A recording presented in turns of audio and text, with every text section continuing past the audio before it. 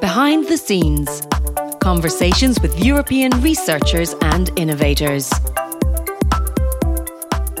It definitely needs to be a cultural shift that we start to understand and think about the impacts and the circular system that we are actually part of. As a consumer, we have to think about the clothes we're buying, that how long will I actually use that material. In this podcast, we'll hear the inspiring stories and journeys of Europe's most brilliant scientists and innovators whose discoveries are having an impact on our daily lives. Here's how they got to where they are. These are our top stories. Our guest today is Anne Runnell, founder and CEO of Reverse Resources, a company dedicated to reducing waste in the textile industry and winner of the 2016 Global Change Award. Anne has also been a member of the board of the EU mission Adaptation to Climate Change, which supports at least 150 European regions and communities to become climate resilient by 2030. Thank you very much for being with us today from Estonia. Now we're going to learn from you more about sustainable fashion, the circular economy, and in particular about eco-innovation as a path to sustainable solutions and concrete measures for addressing climate change. I know you have a strong interest and a wide breadth of knowledge in this area. So let me start with your background a little bit. You're a young businesswoman with a technical background in IT development and stats and finance and have a specific interest in the textile industry and sustainability. So how did this come about? Tell me the origins of it. What's your background and your childhood in relationship to this? I was born and grew up in Estonia, and as a post-Soviet country, we are now in a situation where our digital sector is really blooming. And I think Estonia is still called a catching up economy because sustainability hasn't been a topic that is naturally discussed. It's only recently that it has become a topic in public discussion. So when I was in university studying economics, I at some point got frustrated that for 4 years nobody mentioned anything about the relationship between economics and environment. And it was just my personal interest that got me interested why some companies put sustainability to their core business focus and what do they get from it? What are the business returns? So I decided to write my master thesis on this topic, and I felt literally quite alone when I started to go to the library looking for information. It was 2012 then, and Ellen MacArthur Foundation had just started to talk about circular economy, so the word didn't even exist in Estonia back then. So I don't know how it happened, but I really got interested. And yeah, that's how it went. Well, let's go back a little further to your childhood when you were young. What did you dream about becoming as a kid? Because, as you say, circular economy as a phrase, as an idea, didn't necessarily exist then. And most people dream of things like becoming football stars or astronauts and so on. So what sort of things did you enjoy doing and playing at as a kid? I think I spent quite a lot of time in nature. I had big dreams. I wanted to inspire people. That was one thing, because I felt that I was always kind of kept aside from the groups of friends, and I kind of wanted to be influencer, but not in the meaning that nowadays kids have, that I didn't want to kind of be a social media influencer, but I wanted to inspire people. But I can't remember that I had other dreams than that. I just knew that I'm not going to become a doctor as my whole family was. Well, I think the fact that you're on this podcast means that you're really on the right track to inspiring people and leading the way by example. So how important was fashion to you while growing up? Not important at all. I remember when I was in high school thinking, what am I going to do? Then not becoming a doctor was one thing. And the other was I was convinced that I'm not going to be doing anything related to fashion because I just didn't care about fashion. I wasn't a girly girl at all. So for me, right now, fashion is more about the industrial side of it, how we are producing things, how we are organizing the material flows, but not so much about the looks and the aesthetics of it. Interesting. So you studied business then at the University of Tartu with a specialisation in econometrics and finance. What is it about this field that you think attracted you to it? I went to uni with the idea that I like mathematics, but I want to do something practical as well.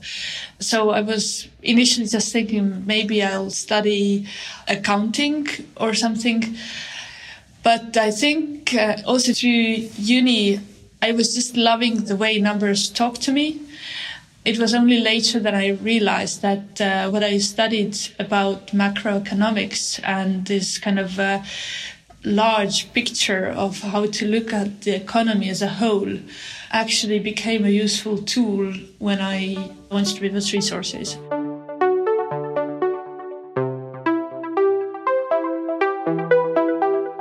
Well, I want to make a link with some of the other interviewees that we've been talking to in this series. Recently, I spoke to Carla Cava Villanova, and she's an 18-year-old physics researcher and also a prize winner like yourself. She won the EU Contest for Young Scientists this year for her work in quantum computing. And with her, I spoke about how important it is as a society to encourage girls to study tech, science and the other STEM subjects. Do you think that young women are encouraged enough towards these fields from your perspective? What do you think would encourage other young women to get into these sort of more traditionally male roles, but something that women can really benefit from and bring a lot of their own expertise and direction to? I think it's not about women not studying the right things or that. I think for me, the most difficult decision or point was to decide that I will start my own company, because the thought of leading something was very foreign for me. It's always the idea that guys are leading things and girls are following, or that I found myself more like a team player always, not leading things. So just switching that mentality. So I really kind of needed to push myself over the edge of, okay, I'll register a company and start doing it on my own. But other than that, I have never understood that it would be somehow difficult as a girl. That's good to hear. But let's now have a look more at the work you're doing currently. I've looked at some of these figures in preparation for this discussion, and it is staggering. Some of the data that's out there, the figures are amazing, like 2,700 litres of water needed to produce just one T-shirt. That's incredible figure to the layperson. Can you give our audience an idea of the environmental problem we're facing with the textile industry? What are the climate impacts and what are the things that we might be able to change in the future? I think when we go to a shop and buy clothes, we just don't think about how each garment comes with such a heavy background story of it.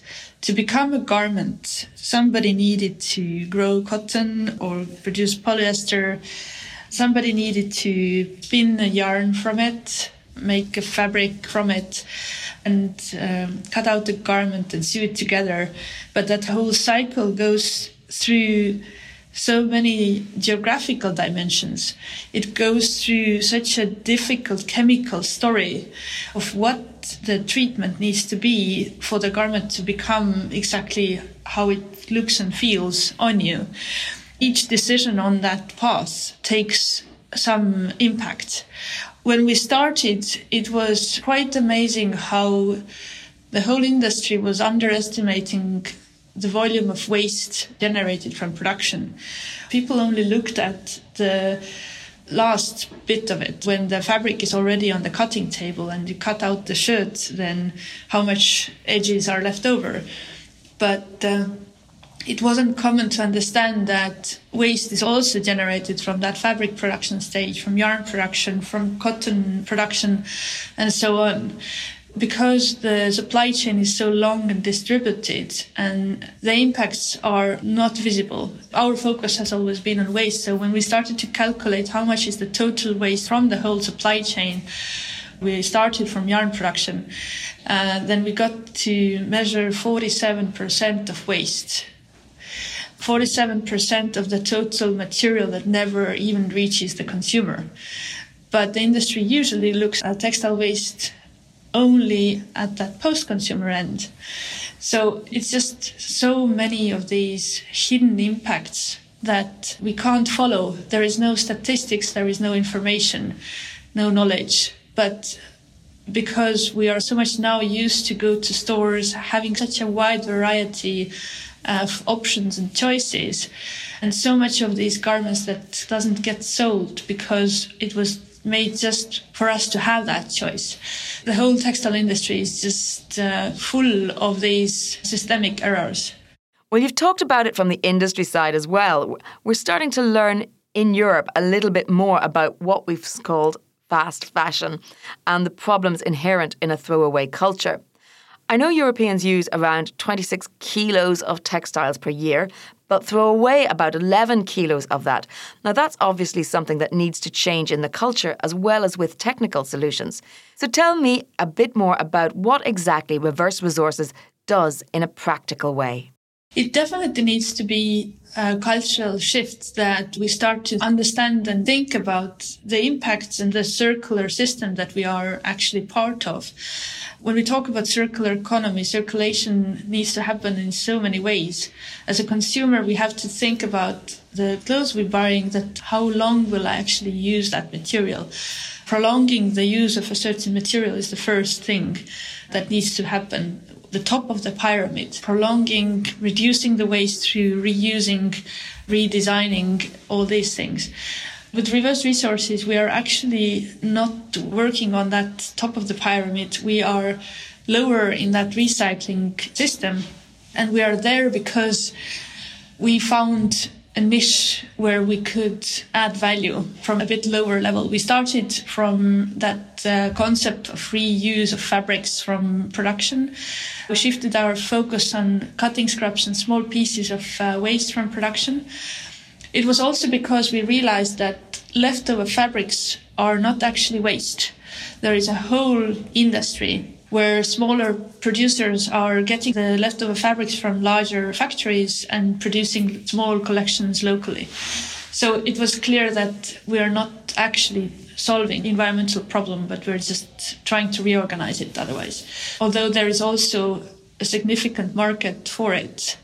Textile waste from garment production usually is going to we call it industrial symbiosis, when the waste is used for example, carpet production or rugs or car seat fillings or furniture or mattresses fillings, things like that. Behind the scenes. And I think what I'm hearing about these challenges from you is that a lot of it is, as you say, systemic. It's a sector that's dominated by major brands, and there's a whole focus on low-cost labour and production methods, which also has a social dimension, particularly in the global south. So what's the biggest challenge you would say you are facing right now, and how are you overcoming it? Whenever we talk about social dimension, from Reverse Resources perspective, we are looking at the life and work of the waste workers. Textile industry in general talks about garment workers, their wages, their living conditions and all that. But it's not well known that the waste sector is behind the doors, like the end of the cycle.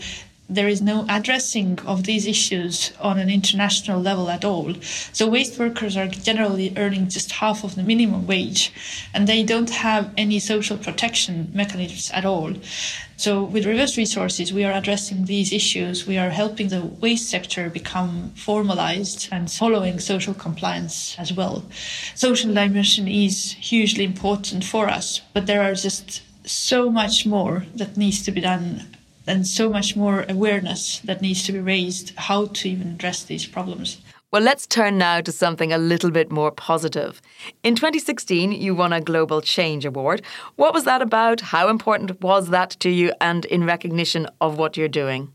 This was a significant change for us because by that time I had tried to find some support or a program to get some acceleration from for over a year, and there was no support mechanisms at all. So winning that award from among 2,700 ideas felt like a complete miracle. And this gave us a chance to start seeing the whole textile sector challenges from the perspective of a large corporate. They gave us a very good insight and program to understand how they are looking at their problems and challenges around building circular economy. And it has given us a really amazing journey together with them to get to a point where we are right now. Now I want to talk a little bit more about the EU missions. And I know you've been an expert on the mission board for climate adaptation. And this is a horizontal theme across several of the EU missions, including climate neutral smart cities and adaptation to climate change. Of course, specifically, what does this involve? What is the work about? Tell me more about your involvement. I was part of it during the phase of initial design of what the mission should be about and how could European Union lead climate adaptation topics through a mission statement.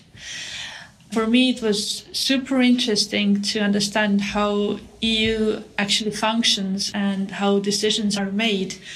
I would say that it slightly was different to my work with textile industry and circular economy. The logic there is that if we start to talk about adaptation and start looking at the worst case scenarios and preparing ourselves for that, and then walking backwards to what are the things we can do to avoid or reduce these impacts, we actually, from that shock therapy, start looking at solutions that land more into that mitigation area. And that kind of then started to make a lot of sense. But I was part of that mission board as an expert with my personal experiences to give reflections from the startup perspective and how to create a space where everybody can be involved in thinking along, in participating and taking action, instead of us waiting for somebody else to make a change. And is there anything that we as individual citizens can do?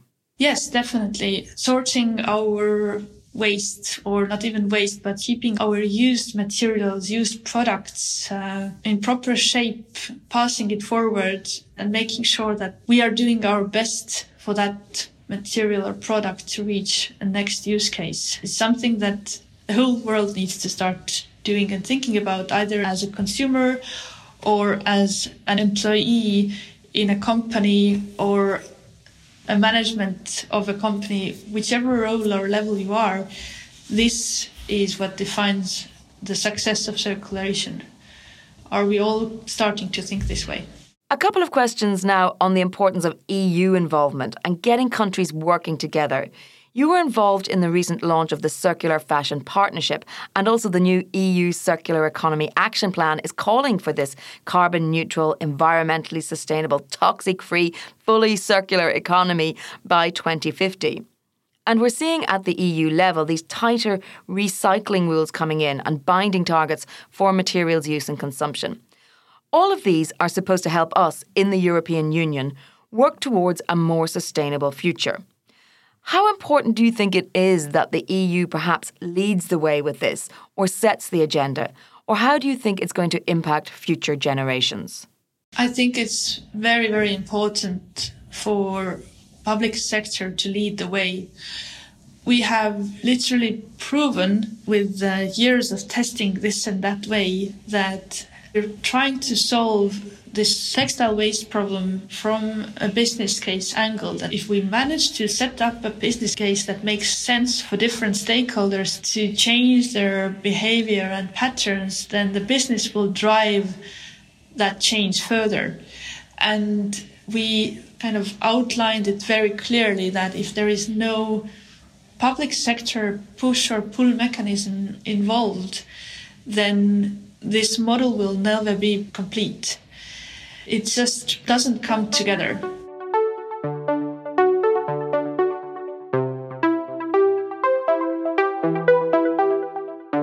Well, let's be optimistic just to wrap up.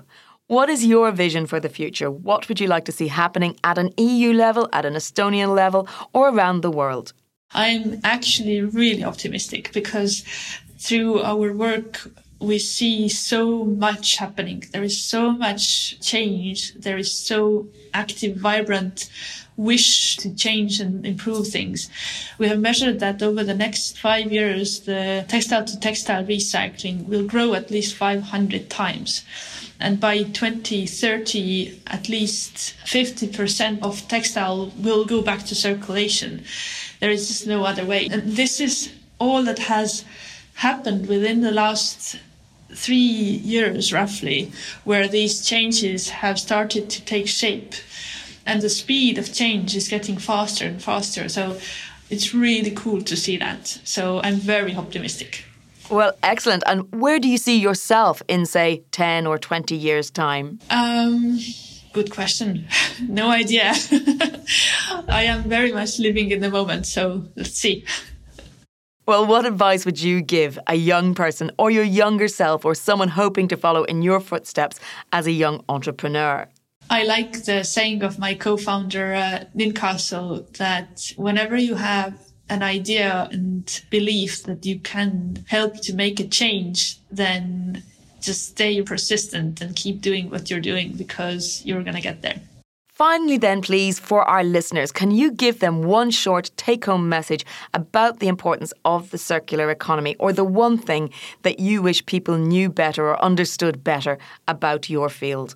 Oh, that's a really good question. I think I am such a big fan of circular economy because it's just, when I dug into the question, how can we profoundly turn our world and our society around to be in complete harmony and balance with the nature, then the concept of circular economy, together with slowing down the material flows, these just answered all questions. So if we just take the concept of circular economy and keep getting it better and better, we will have a society that is still meeting the needs of humankind, but not harming the environment.